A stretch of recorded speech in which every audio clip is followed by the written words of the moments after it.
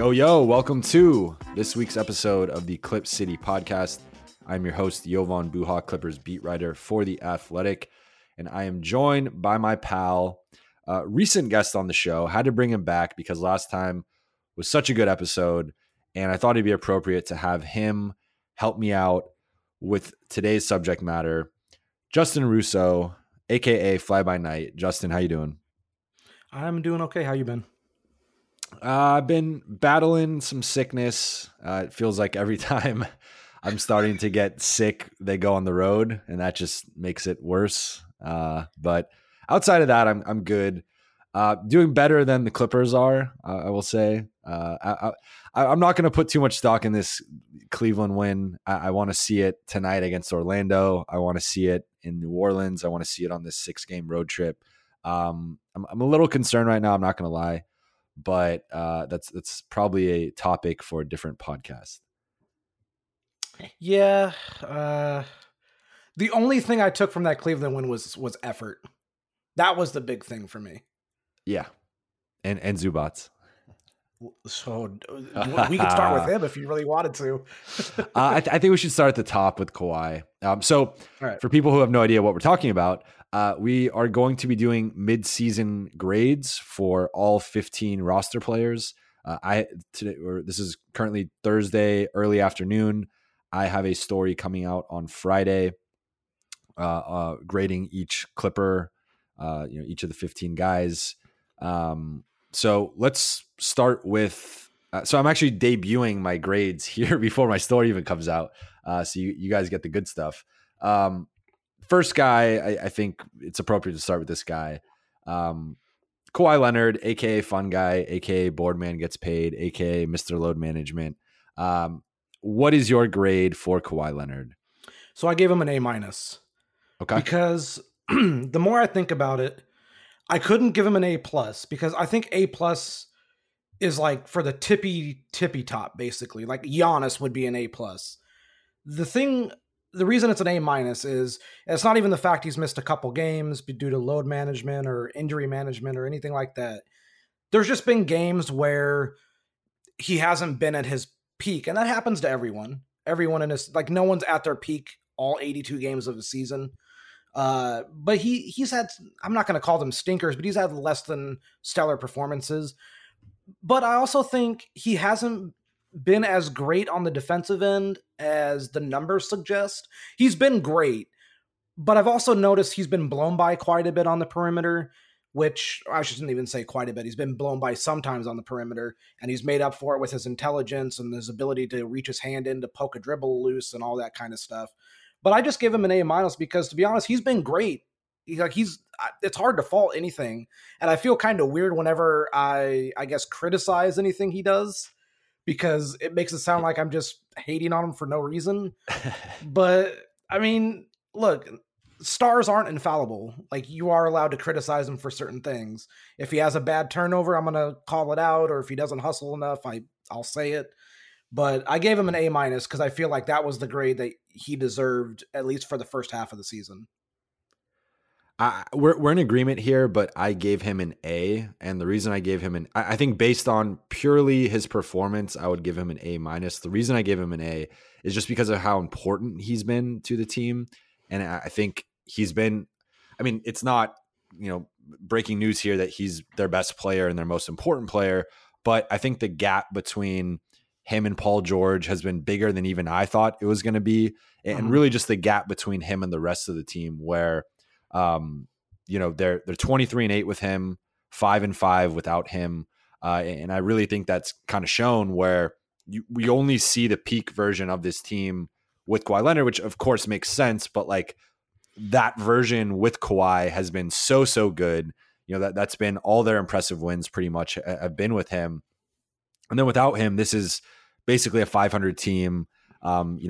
Now, some of those games have been without Paul George, so maybe they'd be a little bit better if PG were healthy the whole time and there was no Kawhi. But Kawhi takes this team from, in my opinion, a low tier playoff team and really maybe not even a playoff team if the bottom of the West wasn't so bad this season, and makes them, arguably the favorites, or at least to me, clearly a top 3 team. He's posting career highs in rebounds and assists. I think we've seen a dip in his efficiency because he's kind of had to be that point guard, like primary ball handler that he hasn't really played, in San Antonio and Toronto next to point guards like Tony Parker and Kyle Lowry. So there's been more of an offensive burden on his shoulders, career high usage percentage in the regular season. I think the things to knock him for, kind of along the lines of what you were saying, to me, it's the ball dominance and some of the stagnation, where he's a very ISO heavy player and he's so damn good at it. He can create his shot in almost any circumstance against any type of coverage, any defender. Like, we've seen him score on anybody, effortlessly all season. Just the way he tends to play, especially when the ball is in his hands more because they don't have a point guard. There are just times where when his shot isn't falling, and we've seen it, especially earlier in the season, he had that kind of stretch against like Utah, San Antonio, Portland, where he started those games terribly.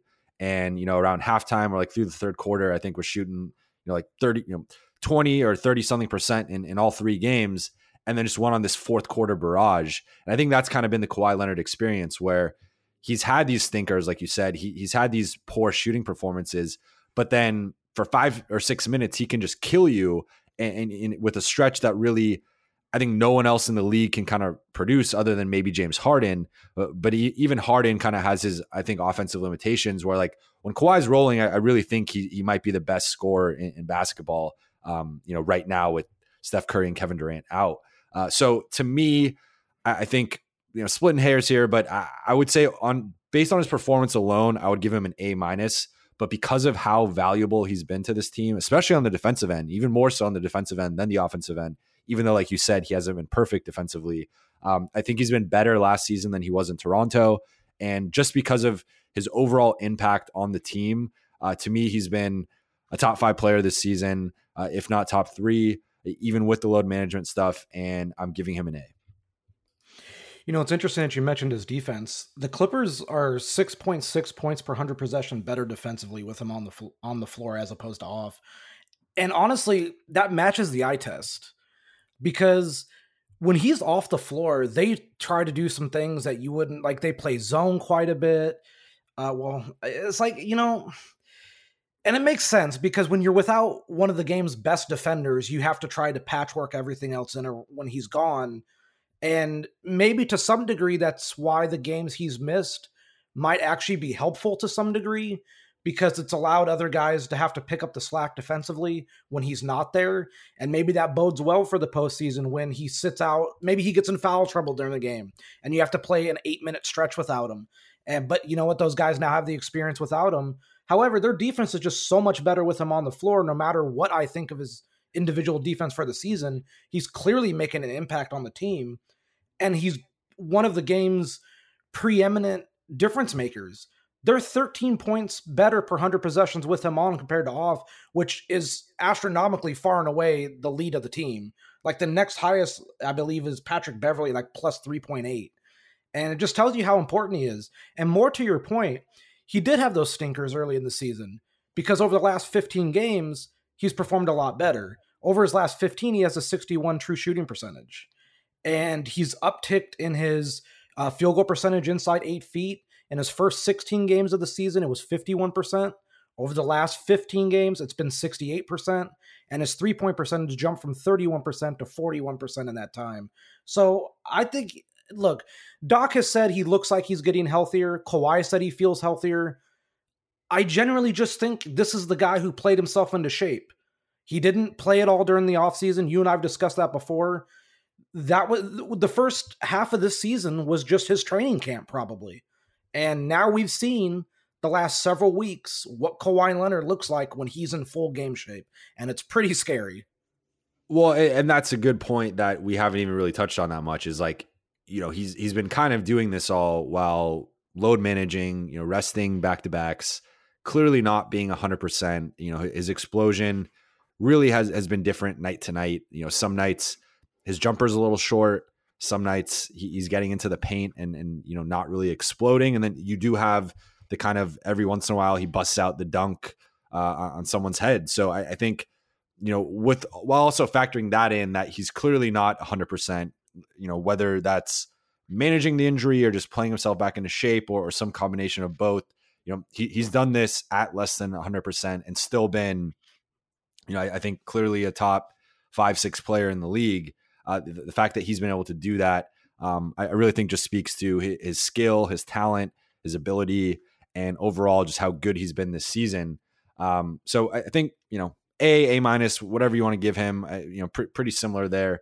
Let's get into Paul George, who earned for me the second highest grade. Now, multiple guys got this grade, so I'm not saying he's second overall, even though I think he has been the second best player. For me, I gave Paul George an A minus. I'm guessing if you gave Kawhi an A minus, Paul might be a little bit lower. But for me, I think similarly to the Kawhi situation, like if there's a gap between Kawhi and everyone else, for me, there's a clear gap between Paul and everyone else. And I think he's been LA's, second best player and second most important player. He hasn't been the number 3 finisher and MVP that he was last season, but on a per 36 level, his numbers are actually almost identical to his OKC numbers from last season. To me, he's still clearly a top 10 guy in the league. He had that crazy stretch, when he came back from the double shoulder surgeries where he had 70 points in his first 2 games. Also had that 46-point performance in Minnesota.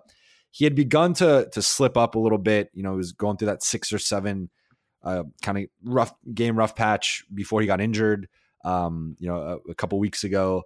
But look, Paul is, something that we don't really talk about enough with him. Something I talked about on the Fox Sports pregame show, like a month or so ago. Like, he's the best high volume 3-point shooter in the league currently with Steph Curry out. And he's really been in that conversation. Like, Steph is on his own stratosphere where he's just a freak, an alien, an anomaly.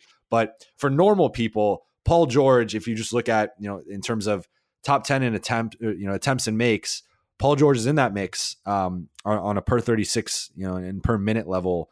And he's shooting the best 3-point percentage of those guys in that top 8 to 10. So really, I think he's had a great impact on the Clippers offense in terms of getting them to not only take, but, make and shoot a better 3-point percentage.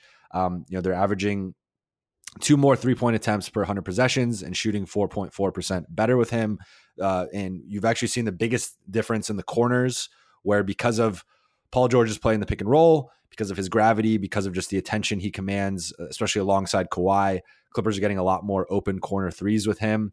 Now, my 2 criticisms for Paul would be defensively. He has not been the same level that he even was last season, where he finished 3rd in Defensive Player of the Year.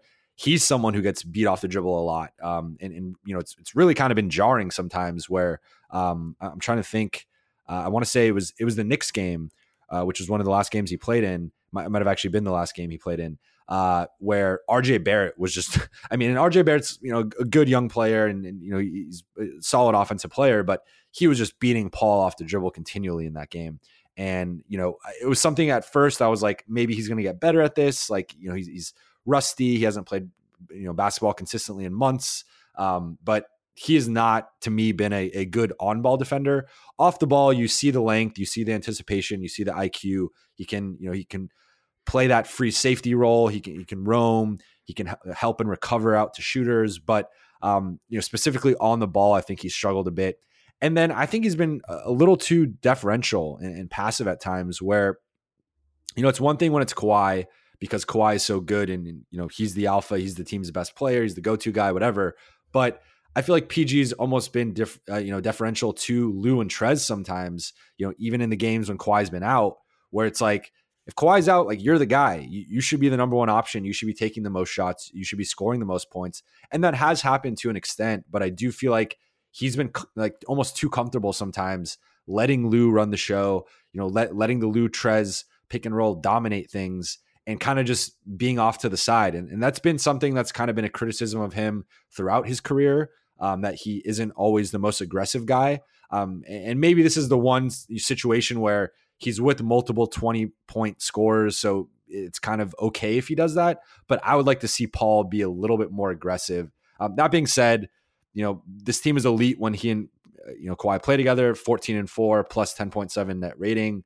And to me, Paul is clearly an all-star, and I think he should be in consideration for the All-NBA third team. The games missed is going to hurt him, and maybe he doesn't make it. But to me, he's been, a top 10 to 15 guy this season. Yeah, so I gave him a B+. Because like you said, I gave Kawhi an A-. I wasn't going to put Paul at the same grade. The interesting thing is, as you mentioned, the last 7 games have not been great for him. And it could be because of the hamstring that he tweaked or anything like that. It could just be a bad stretch. Like, he's a shooter. At the end of the day, Paul George is a shooter. As you said, he's one of the best high volume shooters in the league, if not the best. He's taking 9.2 3-point attempts per game, which in and of itself is staggering, but he's making 39.5% of them.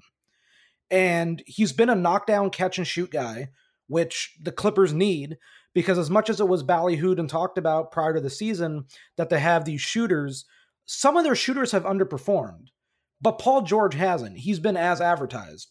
So not having him out there, you've seen the impact with the lineup and with the spacing and with how teams have chosen to defend other actions that the Clippers run. Over those last 7 games, he's got about a 50 true shooting percentage, I believe. And in his first 19 games, it was 61.5. He was really killing it. The defense has been slightly better with him off the floor, which also doesn't mean much because I believe the Lakers defense has been better with Anthony Davis off the floor. And, they're just numbers. They don't really tell the whole story. But as you said, Kawhi Leonard's been beat off the dribble a little bit, but Paul George has been the biggest culprit among the two of them when it comes to getting, I won't say roasted because that implies he's been bad defensively, but people have taken advantage of him. RJ Barrett did it. Dennis Schroeder did it in the OKC game. It's happened several times throughout the season. And, I hate to keep saying, as you said, but as you said, I thought it was something that would go away as he played himself into shape. And maybe it will. Maybe he's not fully into game shape yet. He's had to stop and start a couple times. He came back from the injury. Then there's been this, and it's kind of been like, okay, like when is he actually going to be fully raring to go? And, the team's going to be healthy and making this run. And it hasn't happened yet. But maybe it's a Russ thing, and maybe it's him just getting comfortable with everybody else. It's been pretty glaring that he's taken a backseat at times to Lou and to Trez and even sometimes to Kawhi, where I think that Paul should be more assertive because I think he's the more natural of the scorer between the two of them. And he's Paul freaking George. Yeah. I do think he's a better scorer than Kawhi Leonard. He's a better shooter. I think he has an innate ability to get to his spots. I mean, Kawhi Leonard does as well, but I think Paul George's length, and I'm not going to say he's Kevin Durant, but he has some of the same aspects. He's tall. He's lanky. He can get to spots. He has great stops and starts. He's great hesitations. He's able to be a great spot-up shooter. He's able to pull up off the dribble from 3. He can do all of these things. The biggest glaring weakness to me has been his pick and roll passing. Yeah, it has been the one thing out of him, more so than the defense and at times when he's been beat off the dribble. But the pick and roll passing has honestly, a lot of the time, just infuriated me because he's tried to make passes that aren't there. And it's a very interesting contrast between this guy who has been complacent and stands out there while Lou and Trez do their thing, and then at other times will try to force the ball places that it shouldn't go. I've seen him do this with Zubac several times. He's done it with Harrell. He'll either try to just thread the needle with a bounce pass that isn't there, or he'll try a wraparound that's not there. In OKC, one of the best things he had going for him were skip passes. He was able out of the pick and roll to make skip passes adequately to the corner. And I feel like that's something he should be able to do with this team with the spacing and the guys available. So it's going to be interesting as the season goes along for him to see how he handles the different personnel, especially because now he'll have gotten used to everyone on the team, and just see how he, I guess, evolves into the guy that the Clippers thought they were getting. And he's been great. I don't want to sit here and be like, Paul George hasn't been good. He's been incredible.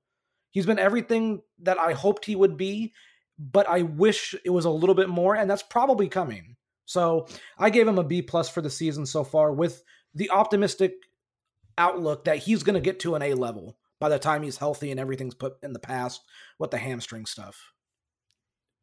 Let's get into Trez now. Trez is someone that it was kind of hard for me to grade. I mean, you can make the case that everyone on this team is hard to grade just because of the lack of continuity, the guys in and out of the lineups and different rotations. But Trez was on paper, I was like, okay, well, his counting stats are better. It seems like he's gotten better. I just feel like he's more reliable night to night. Last season it felt like he'd have, a 20-point night, a 25-point night, a 28-point night, and then like an 8-point stinker. And this season, it seems like he's consistently kind of been 15 plus points every night. And just overall, I feel like he's added some nuance to his game. I think he's more skilled offensively than people give him credit for. He's not always a willing passer, but he's become a better passer. And I think he's better at making reads to shooters, to cutters, just kind of making decisions out of the pick and roll, the short roll, all that stuff. I think he's gotten better at. But at the same time, if you do look at him from a per 36 perspective, he's basically been putting up the same numbers for the last 3 years. His efficiency has actually dropped this season. He's posting a career low 59.8 true shooting percentage. I think his previous low was like 62%. So it's been a little bit of a drop. His 2-point percentage has dropped. Obviously, he doesn't take threes. So, I mean, I guess that you could just say his field goal percentage has dropped. Well, hold on. He takes threes. I mean, he's always the guy to heave. For some reason, he's the one guy. He is a heaver. But that, like, I think so. For Trez, I'll just say, I gave him an A minus. I'll just leave it at this. I gave 4 A grades. So Trez got, so Kawhi got an A, PG got an A minus. I'm giving Trez an A minus. I went back and forth between a B plus and an A minus for Trez. I think he's gotten incrementally better, but he is posting career highs in points and rebounds, but I think that's directly related to just in playing time increase, not really him necessarily getting better. I will say he's more consistent, but I think my questions with Trez are the same things we've talked about. Like defensively, he's a very polarizing player. Like metrics don't agree. You look at a given metric, some metrics paint him as an elite defender. Some metrics paint him as like average to slightly above average, and some metrics paint him as a liability. Like I really think of all 15 guys on this roster, he might be the hardest guy to kind of peg defensively. And even just talking to scouts and coaches with the Clippers and with other teams, like you talk to 2 different people, you're going to get 2 completely different perspectives on Trez's defense. Some people are like, he's a tough physical big who can bang in the post, and he has a 7'4" wingspan, and he could switch on to guards and wings. And then some people are like, he's a 6'7" backup center, and that's the reason why he's a backup center. And when the Clippers face the Jokic's and the Davises and the Goberts and Embiids in the playoffs, he's gonna be exposed and really kind of shown for the 25-minute a night backup center that he probably should be. So I think that, like, now that being said, to me, he's probably the 6th man of the year. I think he's been better than Lou. I think if the Clippers have a candidate, it's Trez. I think he is better than last season, but not by much. And overall, though, he's been durable. He's only missed 1 game. I think the Clippers have really needed his scoring on nights when Kawhi or PG has been out. And obviously there's been nights both of them have been out. And there's even been nights Lou's out. And I think Trez has been the one kind of steady presence offensively for this team. So is he flawed? Yes. We can pick apart his game all we want, but overall, I think Trez has been one of the steadying presences for this team. And for that, I'm going to give him an A minus. Well, now I feel awful because I gave him a B. That's fine. I mean, look, I almost gave him a B plus, and I totally see a B. Like I'm not. That's fine. So he's been a net neutral defensive player this year. They're basically the same with him on compared to off. Now, the one interesting thing has been in their closing lineup, which features Montrezl Harrell, Lou Williams, Paul George, Kawhi Leonard when everyone's healthy. They're plus 23.0 in net rating in 100 minutes. And their defense, their defensive rating, I believe, in that time is under 90. So they've been incredible defensively, even with what I would perceive as 2 not even above average defenders in Lou Williams and Montrezl Harrell. But they're getting it done. And the reason I gave him a B, and it's possibly, maybe I'm being too harsh, but last season, he shot 65% inside 8 feet. This season, it's down to 62%. And he's basically eschewed. He used to have this running right-hander where he would start on the left block and running right hand into like the little float hook that he used to use all the time last season. I haven't really seen that this season, and it was such a deadly weapon for him. This season, he's started this little about 8 to 9 foot floater or push shot that it's not great. And I think that's also been a large part of why his efficiency has dipped, especially around the rim, is because there are moments, especially he did it to Cleveland at a little bit, but he also did it in that Knicks game where when he decided he wanted to go through Mitchell Robinson, he did. And I think that's the Montrezl Harrell the Clippers need. The brute force, the thudding guy who, you know what, I might be 6'7", but I'm still going to dunk on you. It doesn't matter how big and strong you are. That's the guy I think they need. But to your point, he has been the most consistent guy. He's been there night in and night out. Outside of the one night that he missed due to the flu, he's been there. And I think consistency matters. Like showing up every day is a big deal. It's a big part of everything. And he has not really missed time. So when you can rely on a guy like him, it's a positive for the entire team. They know that guy is going to be there through thick and thin. And with Montrez, they're 3 points better per 100 possessions with him on the floor. So obviously that's a big deal. You know, if you're outscoring teams with somebody on, that's good. And all of that is on the offensive end, which you would expect because he is a good and talented offensive player. It's going to be curious, though, how they decide to go forward with him in the offensive ecosystem, because the biggest gripe I've had, and his defense has been solid but not great to me, but the biggest gripe I've had has actually been with his passing or lack thereof. I feel like he's regressed as a passer compared to last season on the short roll. He's become extremely tunnel vision at times. And I understand why, because when you are that good around the basket, you genuinely just think you can score no matter the situation. But there will be a guy standing wide open at the perimeter, and it's like, well, you can pass to him and get an open three. It's like rather than, taking on 2 or 3 defenders at one time. So I do think that he can get better in the passing and general acumen department when it comes to the short roll. But it does give me hope because last season, especially in the second half of last season, when they put that burden on him and gave him that task of being that guy on the short roll to make decisions, he showed he could do it. So I know it's there. He just has to show it on a more consistent basis. And, I think he's going to do it. I think there is going to be an uptick from him in the second half of the year. So, yeah, I think to your point, and that's what I tried to say, but I think you kind of just said it better. I think his passing itself has gotten better. He's just a less willing passer.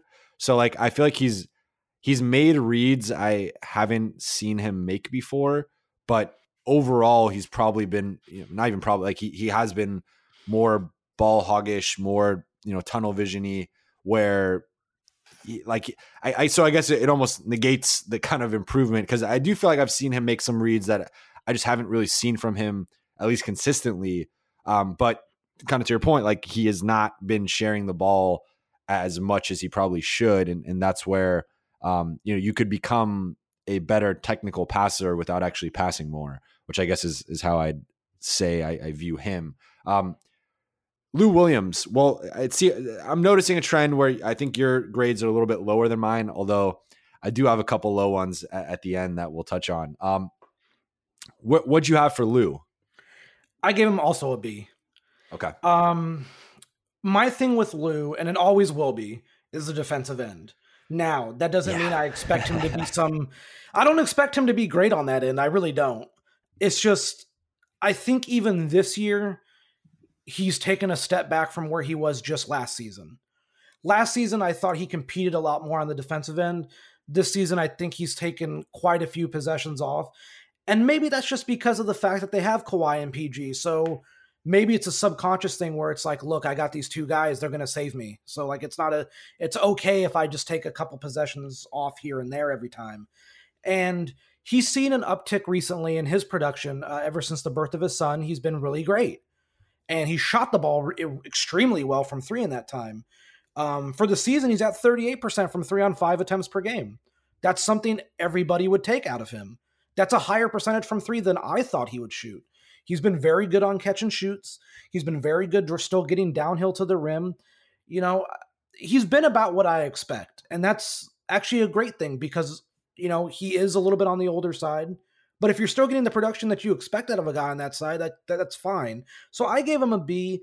I don't expect the defense stuff to change. I mean, they're 5.3 points per 100 better with him off the floor defensively, but obviously their defense improves by about 2 points when he's on. He's technically a net negative, but that's understandable because he doesn't play the bulk of his minutes with Kawhi or PG. And when they're together, they're very good. So it stands to reason when you put Lou Williams next to really good players, everyone plays really well. But I gave him a B. I don't know how much else to really expect out of him for the season. Maybe he'll shoot a little bit better on twos. Maybe he'll shoot a little bit better around the rim. But I guess we'll find out when we get there. But you know, he's been about what I expect, and that's good. That's good enough for me.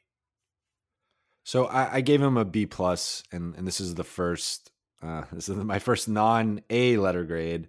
And as I wrote, to me, because offensively, you could actually make the case this is the best Lou has ever been. He's averaging career high in assists, and you know his minutes increased last season, but they've actually pretty much stayed the same. They decreased last season, so they've gone back up. So you know, I guess per 36, his assists aren't better than last season, but overall, you know, counting stats, they are. Career best 3-point percentage. And I think him basically averaging 20 and 6 on this team, like, yes, Kawhi and PG have you know, missed the combined 25 games, but I still think, you know, what Lou has impressed me with is just his ability to adjust to this new role because, you know, in those 18 games that Kawhi and PG have been there, I think Lou's maybe missed 1 or 2. He's been the clear third option, if not fourth on some nights when Trez is the third guy.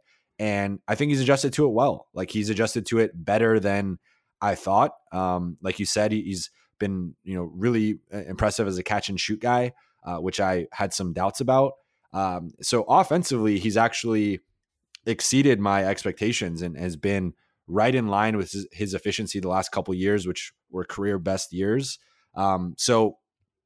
Again, offensively, he's right where he's been the past couple of years, which I didn't think would be the case necessarily. I thought you could see him maybe dip to like 16, 17 points a night, not, you know, 20, or he's at 19.9. But for me, it's the defense. And I think, well, it's actually two things.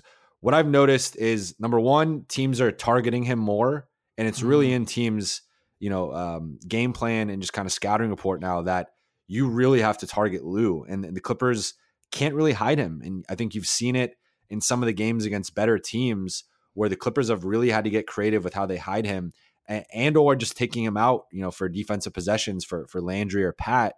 And I think that's going to be an issue. And, you know, when it's not as much of an issue when you're an 8 seed and, you know, you just need his offense and it is what it is. But when you're at, you know, a championship caliber level, and your weaknesses can be magnified and really exploited, you know, teams are going to come for Lou. And if, you know, I just looking at their potential matchups, like I just don't really see where the hiding spot is. And I think teams can wisely, you know, he's obviously going to always defend the worst perimeter threat, but some of these teams that they're going to potentially face don't really have a great hiding spot, and they can use, you know, if you're playing Houston, who is he guarding? And whoever he's guarding could just go screen for James Harden. You're playing the Lakers, maybe he's guarding like KCP or Danny Green or whatever. They can just go screen for LeBron. And once you're involving him in a ball screen, you're going to score or draw a foul like most of the time. And I just think he's not just a bad defender. He's literally in the conversation for worst defender in the league. Like, look at his defensive RPM, look at his defensive PIPM. Like, he is in that mix for worst total defenders. It's that bad. And so I think that's a problem. And I think the second thing, which is actually something I've talked to some of the people on like the player development staff about, teams are starting to kind of figure out the Lou Trez pick and roll and defend it a little bit like the way the Warriors did in the playoffs, where if you just load up on Lou and Trez and send, two guys to Trez, basically surround them with 3 or 4 guys. Lou is not, the craftiest passer. Lou, for his uptick in assists have kind of been a lot of the same, pocket passes to Trez or like simple kick out passes. But Lou is not, both because of his size and just his toolbox, he's not the most creative passer. So I think you've kind of seen it where when teams really load up on that action, which is the bread and butter of the second unit, you can't, if you have the right personnel, you can kind of slow them down a bit. And I thought Golden State did a great job of that in the playoffs. The Clippers have not done a nice job of countering, in my opinion. I think that's partially why you've seen JaMychal Green and Landry Shamet play so many minutes with the second unit. They are trying to alleviate, teams from doing that by saying, we're going to put, a crap load of shooting. That's also why I think Jerome has played some, even though he can't shoot, which we'll get into, the theoretical shooting of Jerome, like you're trying to load up the shooting around those guys. But to me, so that's kind of the other thing is that Lou's averaging a career high in turnovers this season. And I just think overall, I think teams are starting to be able to scout Lou a little bit more than they maybe had in the past, because he was just this kind of bench player, 6-man. You didn't really have to, you kind of knew, all right, he's going to put up 15, 18 points. Like he kind of does what he does. And he's not really what we're concerned with. We're concerned with, player 1, 2, or 3 on the team. But now that Lou's taken a bigger role in LA, I think the scouting report on him has gotten bigger, and teams are more kind of conscious of his deficiencies. And for the Clippers at a championship level, when you're closing games with him, last 7-8 minutes of a close game against a really good opponent, I do have legitimate concerns with him and Trez, but with him defensively, it's just like I just don't know what the answer is. And again, that's why I've been saying all season, I think you maybe get to the point where you're not closing games with Lou and you're going with, Landry or Pat as that guard, just because they're better defensively and they're better kind of, off ball guys offensively. So, but mainly it's the defense. And, so I don't know where you fall on that, but that to me is my biggest concern with Lou. It's really interesting because you brought up something that I have been wanting to talk about for a while. I don't feel that the Lou Trez pick and roll has been as good as it was last season. And I feel like that step back from them, at least in that one aspect of the game, has somewhat I shouldn't say it's hurt the team, but I feel like it's kind of hurt some of what they want to do, because teams have ganged up on it and they know now, like, hey, look, when Lou and Trez are in, we know what's going to happen. And that also might be why what I've dubbed the fearsome foursome, which is those two and Kawhi and PG, maybe that's why that lineup's been so good, is because the Clippers have adjusted to what other teams are trying to do to stop just that one action. But you can't do that when you have Kawhi and PG in there. And it's going to be really interesting over the next half of the season to see how Lou and Trez kind of combat that problem that teams have now presented them of just clogging the paint whenever Trez goes to set a screen, because Lou's got to start making passes to people other than Montrezl Harrell. That's just the reality of the situation. If Trez runs up and sets you a ball screen and he rolls and 3 guys go with him, you got to make some other pass to someone else.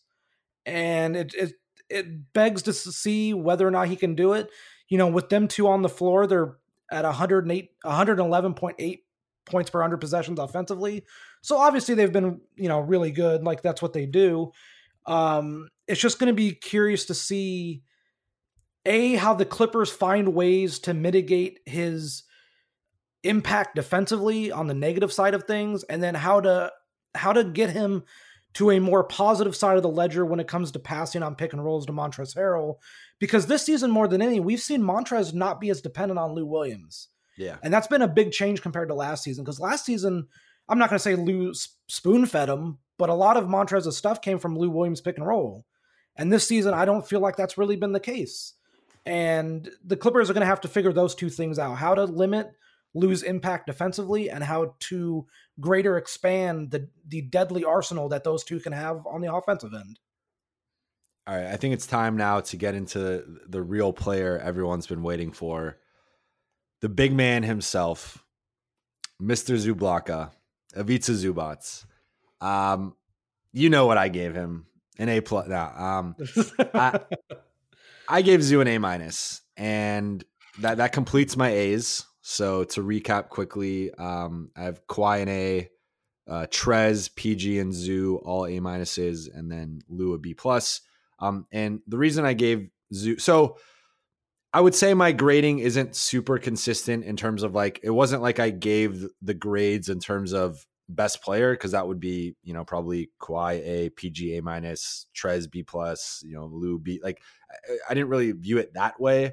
I viewed it a multitude of factors of, kind of conventional expectations, my own personal expectations, sort of their role, like their theoretical role and then their actual role, and kind of how they've navigated that. And to me, Zoo has really done everything that's been asked of him. And, the fact that he's only playing, like, I even have it in my story, like, if Zoo were playing, 20 to 25 minutes a night, I totally think there's a chance I would have given him a lower grade, because maybe his efficiency would be lower, or some of the on-off stuff would be worse. Maybe he'd average more fouls or whatever. His per 36 numbers would drop. But the fact that he's only playing 17 minutes, I think actually kind of helps his case, because he's been so damn good. I mean, he's averaging, his per 36 is 17, 14, and 2 blocks. Like, and I think one of the, what people don't really give him credit for and acknowledge is that everyone talks about the Clippers need a center, they need an upgrade. To me, that's complete BS. That's overblown. Like, yes, I think in a perfect world, you would have you probably only have Zoo or Trez, and the other center is kind of a better combination of the two, just more of a two-way guy, where Zoo's a bit limited offensively, Trez is a bit limited defensively. So you probably would want another big who has a better balance of the two. But I think they could just get by fine with Trez and Zoo. They just got to play Zoo more. And to me, he's already one of the league's better rim protectors and rebounders on both ends, but particularly the offensive end. But defensively, he's a really good rebounder. He's the best rebounder on the team. And he's 11th in field goal percentage defense right now, tied with Rudy Gobert, ahead of Anthony Davis, Joel Embiid, and Miles Turner. Now, his attempts are going to be a little bit lower because obviously he's not playing as much, but there are guys up there like, Robin Lopez, Goga Batazzi, who, aren't playing as much as Zoo. So it kind of evens out, where almost any way you kind of spin it, he is in that top 10 rim protector mix. And I think, again, he's done it. He doesn't really play, out of his comfort zone. He screens, he passes, he does a lot of DHO stuff that really well. He rolls, he drops back when defending the pick and roll, and he defends the paint and rebounds. And that's what Zoo is supposed to do. And I think as the Clippers start to look at some of the top teams that they're going to be facing come playoff time, I think specifically the Bucks, the Lakers, the Sixers, the Jazz, and the Nuggets, I think Zoo is the better center in those matchups. I know Trez can still put up 18 to 20 against most of those teams, but when you're really looking at it, I think we saw it in the second Bucks matchup. Zoo played more. He played 24 minutes against Brook Lopez and Giannis. I don't think you can have Trez as the rim protector against Giannis. For as good as Trez was that first game against Milwaukee, and he really took it to them defensively, if he's your last line of defense against Giannis, I'm very concerned with that. The Lakers, I think Trez has actually done solid in the post against the Lakers, but I still think that's a Zubac matchup. Sixers, we have not seen the Clippers play the Sixers yet.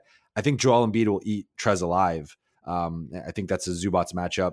The Jazz, we've seen it. Rudy Gobert, Zoo has actually played Rudy Gobert pretty well, and kind of gone toe to toe with him, for stretches there. I think that's a Zoo matchup. And the Nuggets, I just wrote about it, but Zoo, I thought defended Jokic really, really well, and you saw the points in the paint. Jokic's shooting, just the attempts in the paint, when Zoo is on the floor versus when Zoo is off. And it's something we talked about on Twitter and Twitter DMs. Like it's just, I don't really know what else Zoo can do. I think there are some bad matchups for him. I think the Rockets is a bad matchup. When teams, play small ball, play a lot of pick and roll, you can kind of run him off the floor. I think if that Warriors team still existed, it would still be an issue for him. But Zoo to me is one of the best rebounders in the league, one of the best rim protectors, and is an underrated offensive player. I actually think the gap between him and Trez is smaller offensively than it is defensively. So for that, I'm pro Zoo. I think he needs to play more minutes, and I gave him an A-. You and I actually are in agreement. I gave him an A- as well. Because, and look, Brian Seaman has put it perfectly. He is a star in his role. And at the end of the day, you need guys who know what their role is and to excel at it. And he does. He absolutely stars in his role. He protects the rim. Opponents, for the Clippers, when he is on the floor, there's no real change in terms of shot frequency at the rim. But opponents are shooting worse at the rim with him on, which makes sense because he's their best rim protector. When teams play their best rim protector, odds are they're not going to be giving up as many shots at the rim in terms of makes. The other interesting thing has been that the 3-point frequency of teams has been down, and so has the accuracy, I believe. So when teams are shooting worse at the rim and not shooting as many threes against you, that means that guy's making a difference. He's pushing everything more into the mid-range. And I think that's something that should have been talked about more when it comes to just the value that he brings. Because shot profile data is one of the most important things. You don't want to give up shots from high efficiency areas. And he is stopping layups and dunks for the most part. And he's making teams have second thoughts and second guess themselves on passes out to threes. And now that they're taking more mid-range shots with him on the floor, that helps the Clippers defense. And we see that in the numbers when they've been 2.2 points per 100 possessions better defensively with him on the floor. Opponents are shooting 12.7% less inside of 6 feet against him than they normally would shoot against everyone else. These are things that are measured. Like, this tells you what he does. The other thing, though, that I don't think can get measured adequately enough is just how good his screens are for Kawhi Leonard. Mm-hmm. I know there's screen assists and there's screen data, but just watching the two of them, there's a chemistry there. I genuinely think Kawhi likes having Zubac on the floor with him because he can screen guys out of his way and get him more room to fire up either a mid-range jumper going downhill or stepping into a three. These are things that he does to help the team on a game-to-game basis, whether or not he's getting 16 minutes or like in the last game, I believe he got the second most minutes he's ever gotten in a game this season. With the Ivica Zubac, I think the biggest hurdle for him is foul trouble because he's fouling, I believe, like almost 5 times per 36 minutes. So it's hard for him at times to stay in the game. And he does kind of get a raw deal sometimes from the refs where he thinks he's vertical and they say he's not. But at the end of the day, you got to stay out of foul trouble to stay in the game. And I do think that's an area for him to improve. But where he has improved also is just making baskets. I feel like it's night and day compared to where the Clippers, where he was last season with the Clippers. Now, granted, last season with the Clippers, he had hand issues. This season, he hasn't had any of that. And he has a career-high field goal percentage as a result, and he's been stronger around the hoop. And when he does miss around the hoop, genuinely, he actually gets the ball back and goes right back up. This is a guy that they're going to have to play, especially in the postseason, as you said, when they face either the Milwaukee's, the Lakers, Philadelphia, Utah, as you said, Denver. Like, those are teams he has to play against. I thought he did fine against Nikola Jokic. I thought he was a big force in that game when it came to stopping Denver from actually getting into the paint, or when they got into the paint, they would miss. And I think he's a guy that when the playoffs roll around, he has to play at least half the game. Because if he's not playing half the game, that puts a greater burden on everyone else to pick up the slack of interior defense. And as we've seen, and it makes sense, when the interior defense breaks down, the perimeter defense will break down around it, because when guys get into the teeth of the defense and into the paint, and everyone comes to help and they collapse too far, we're going to see passes out to 3. And, you'd rather not have to deal with that. So I think Zoo's going to have to be a half of the game player, at least going forward. Because when you get to the postseason, he's going to have to show up. And I think he can, as long as they give him the chance.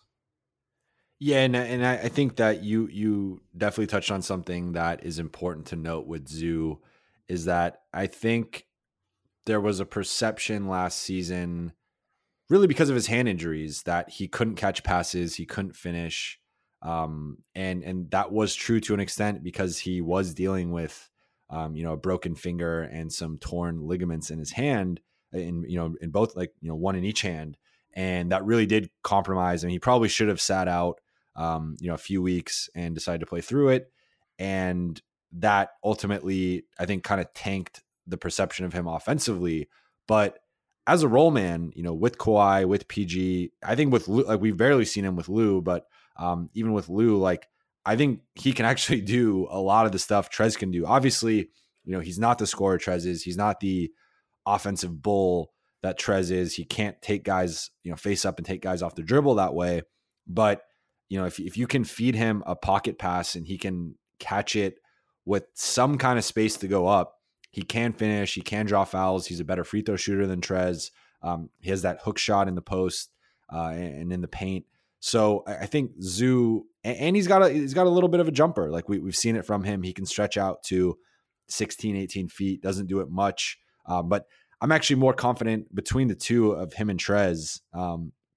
I'm more confident in Zoo's shooting and Zoo becoming ultimately a pick and pop center. Because at the end of the day, I think in an ideal world, you could play Zoo and Trez together. I think there are probably a couple matchups, with the Lakers being one of them, where you theoretically could play them together at least defensively. But the bigger issue is the offensive end, where neither one can really comfortably shoot out past 12, 14 feet. Trez has actually regressed as a shooter this season, which I think has been a really odd development.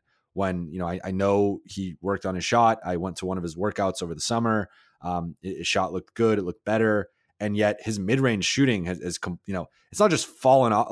He's gone from I think he was mid-30s last season to mid-teens. He's fallen off a cliff as a shooter this season. I think he's only made 2 shots outside the paint all season. It's not been good. So, with Trez, so I think where I'm going with that was just I think ultimately you'd ideally like to play both at the same time, but just because of this, I think it's more the offensive end than even the defensive end. I think Trez can defend some fours. He can't defend, I wouldn't even say most, but he can defend some fours, especially teams that go bigger, like a Denver, like a Lakers, like a Sixers, where you are playing kind of more of a traditional big at the 4.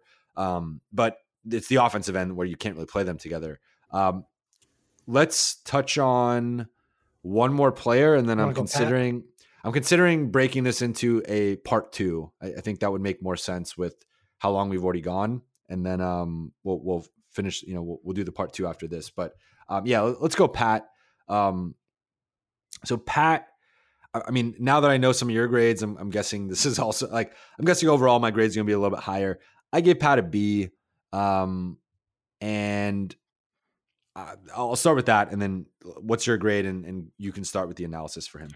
I actually also gave him a B. Okay. I feel he's been good, and I feel like the first 11 games of the season he wasn't good, at least as a shooter. He was 7 of 46 from 3 in that time. But over the last 22 games, this is obviously the last 2/3 of the season that he has played, he's taking 4.5 threes a game, and he's making 42% of them. This is basically what he did last season, where he started off horrifically from 3, and then, December 1st came around last year, and he just was a monster from 3. And this season it happened, and he started this in mid-November, and he's been great. Now, to be fair, I do have issues with him, which I'll get into in a second, but I do want to talk about the positives, where he brings something that not even Montrezl Harrell can bring. We talk about energy a lot. Montrezl brings energy and this stuff. Pat brings confidence. And I think that's what the team has missed in a lot of games. He missed the Sacramento game and the Detroit game and the Memphis game. And granted, he played the Knicks in the Warriors game and the Nuggets game where they lost on the road, but there's something to it where just having him on the floor, diving for loose balls, hustling for extra rebounds, little things, it actually, I believe, instills a confidence in the team that, look, this guy's not going to let us lose. I'm not going to let us lose now. And that's a thing I think everybody on the squad can kind of rally and get behind. Now, at the end of the day, I haven't liked his defense. That kind of startlingly has been the one area I've not liked the most. He has been blown by quite a bit. He's sometimes fallen asleep on the backside of plays. But you kind of live with that, I guess, because of how much of a menace he is. He fouls a lot. That's what he knows he's allowed to foul a lot because they have all these other guys who can make it up even if he comes out of the game. So he's been over aggressive, and I think it's led to some issues this season. However, you kind of need him to be aggressive because you need to let Pat be Pat. And he's a bulldog. He's been great on the boards. It's kind of insane to see this guy who's 6'1", and that's on a good day, averaging 6 rebounds a game. You know, he's had, like the game against Boston, he had 16. He had 12 in that game against Toronto, 12 against Indiana, 11 against the Warriors. He was an assist shy of a triple-double in that game. He doesn't stop, and that's what the team needs. And it generally feels like Kawhi Leonard likes him because of that, because he competes on every possession. And it sounds simple, but if Kawhi Leonard likes him, I think everyone should like him. Yeah, it's interesting because I feel like his defensive numbers have been slightly better than last season. Like you've almost seen more of an impact, like in just in terms of his net rating, the defensive rating with him. Now, that being said, he plays with the starting unit, which is a very defense heavy lineup. And anytime you're playing with Kawhi and Zoo, the defensive numbers are going to be pretty good. But I don't have much to add based off what you said. I think I still don't love his shot selection. And I think like you see Pat's confidence carry over into some bad habits where it's the reaching and aggression defensively, where like, he has so many plays where he'll reach like 2 or 3 times, clearly foul the guy. The ref won't call it. And then on like the 4th time, the ref just calls it. And it's like, Pat, like it's good, that occasionally, maybe 1 or 2 out of 10 times will result in a steal, but the other 7, 8 times you're either about to get blown by because you're too high up on the guy and don't have the lateral quickness to recover, or you're just going to pick up a stupid foul. And, I don't think he's done it as much as he did last season. Like it felt like last season, every other game, he'd pick up 2 fouls within the first like 3 or 4 minutes. He still had some games like that, but I think he's kind of reined it in a little bit. And that was something that he and Doc talked about before the season was him trying to rein his emotions in a little bit. You're never going to fully do that, but you need him out there, right? He's one of, the teams compared to like Lou or compared to Landry's defense recently, or compared to, some of the other guys, like you want his defense out there, especially towards the end of games, but you got to find that balance. And then on the offensive end, I think he's someone who can be goaded into some bad shots where his runner and his floater, which last season was really inefficient, and his field goal percentage skyrocketed after he stopped taking them.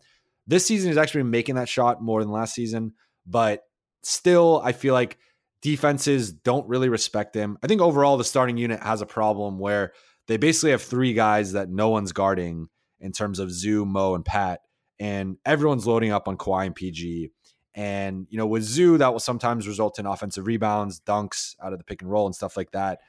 It's easier to kind of stick with Zoo just because he's always around the rim. So you're going to have someone there. But with Pat and Mo, guys just completely play off them. They ignore them. They dare them to shoot.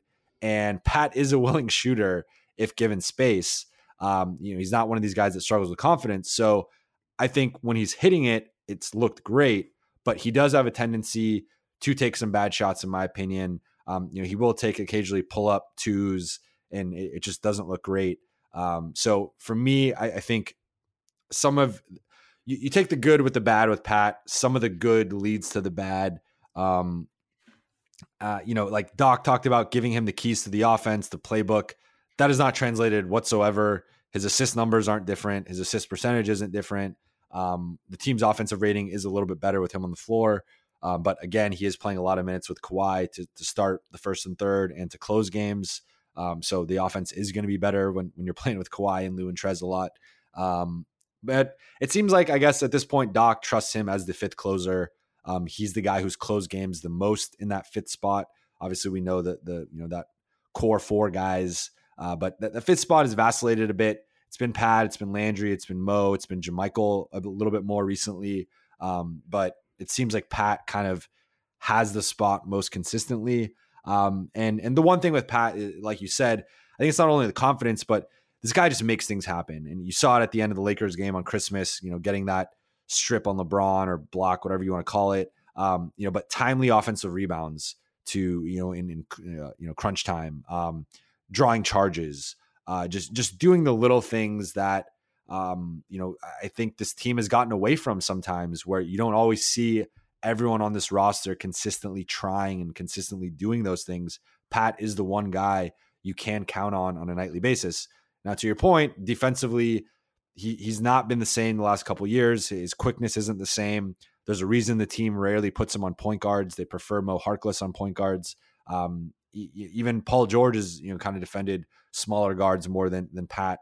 They like putting him on wings where they think he can kind of get into their legs and pressure them. And the quickness thing isn't as much of a disadvantage. But yeah, like overall, I think his effectiveness on the court probably isn't what people think it is. He is a worse defender, I think, than the average, probably Clipper fan thinks, but you can't really measure his impact in the locker room, his impact on the court in terms of leadership, his vocalness, his confidence, all that stuff. I think almost makes him more impactful than the numbers would suggest. So, but with that being said, he is second on the team in net rating differential with a plus 3.8. So he is having an impact. He is a positive on this team. Yeah, I think that's the thing too, is even with, I would say, his deficiencies defensively at times, with the overreaching, the fouling, getting beat at the point of attack, etc. Like he helps, and you need guys who help in order to help you win, and that's what he does. And I have 3 interesting Patrick Beverley facts.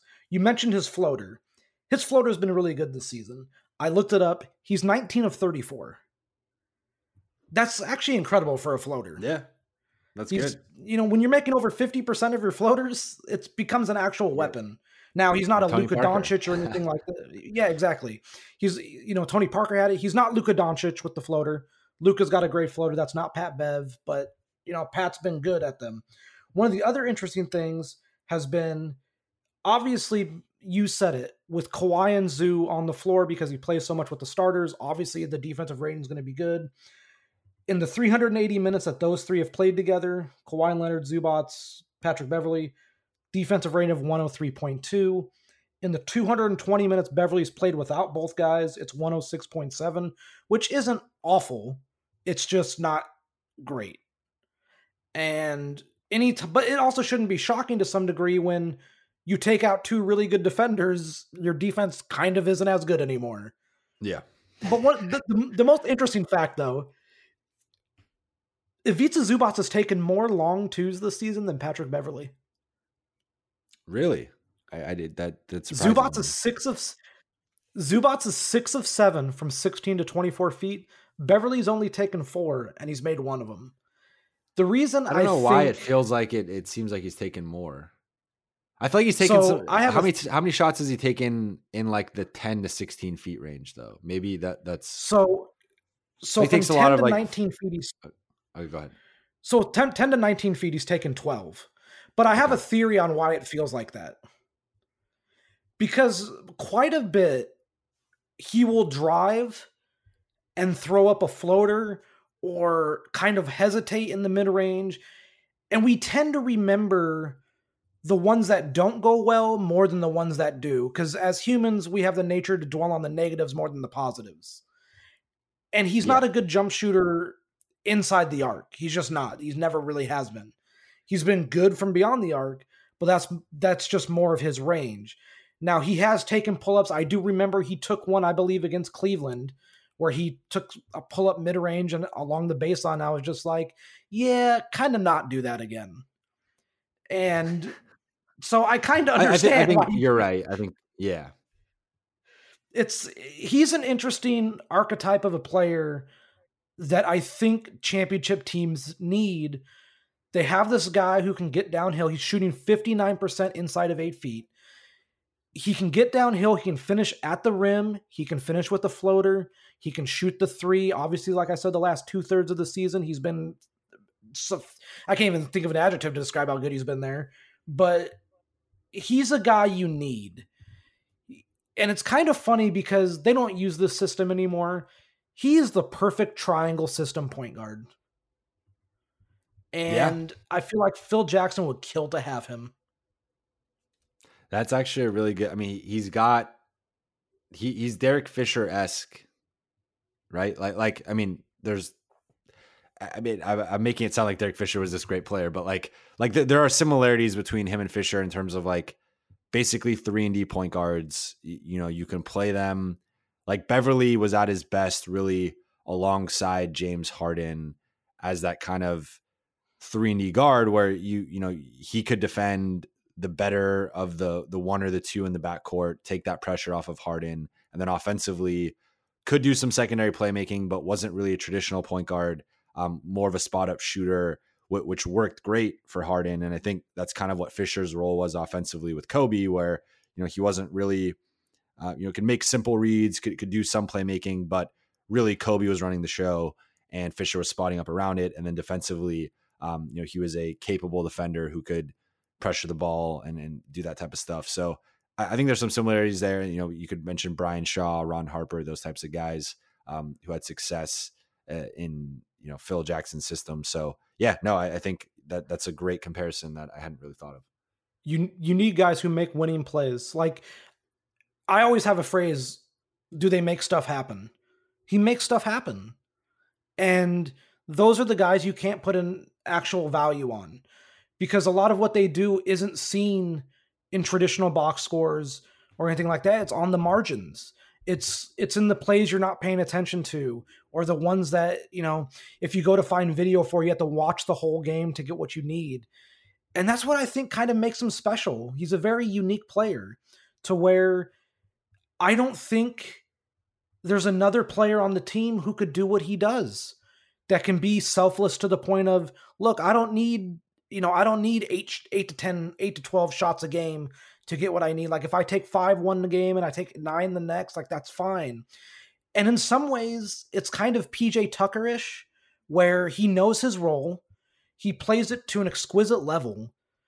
And it's just very hard to replicate what he can do with the concoction of talent you already have. And if you didn't have him, it would kind of throw what you do have into a little bit of, of this hodgepodge of just guys who don't know what to do. This is a very roundabout way of saying he's the ultimate glue guy. That's what he is. He brings that locker room together. He's the guy everyone looks at to basically get the team going and fired up. Without him, they are not at their peak emotionally. And I think the emotional level matters a lot to this specific core of guys. Yeah, no, I think, and again, I think as you said, last season, he really was the captain of this team. Had irrational confidence last season, right? Like they never thought they were out of a game.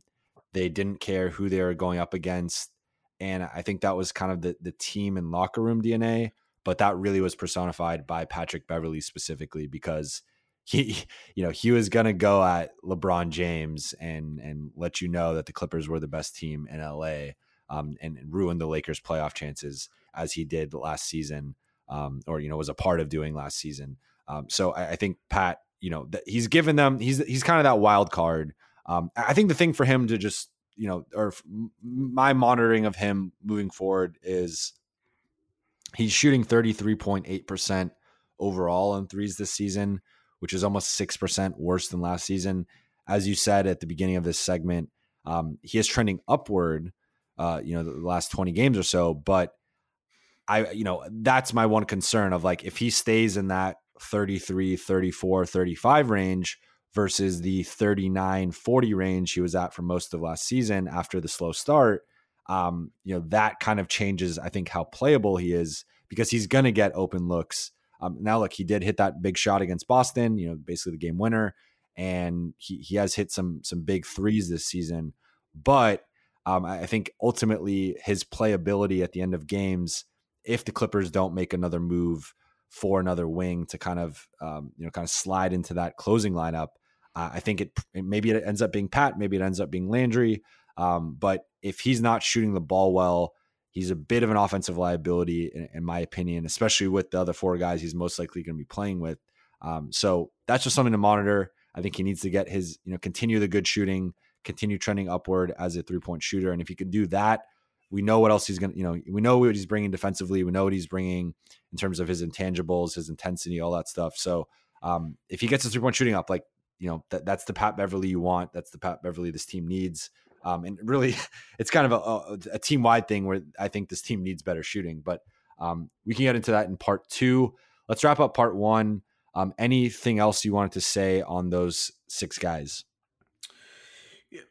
It's really interesting because you brought up the irrational confidence of last year's team. And some of those guys are obviously gone. There's no Shea. There's no Gallo. Things have changed. I think the team is still trying to find their footing as a collection of players and individually. Some roles have changed. Lou Williams, while he is allowed to go out there and kind of have control of everything, and if he wants to take a shot, by all means, go for it. I don't think it's to the same level as last season. I think he's trying to navigate that tightrope.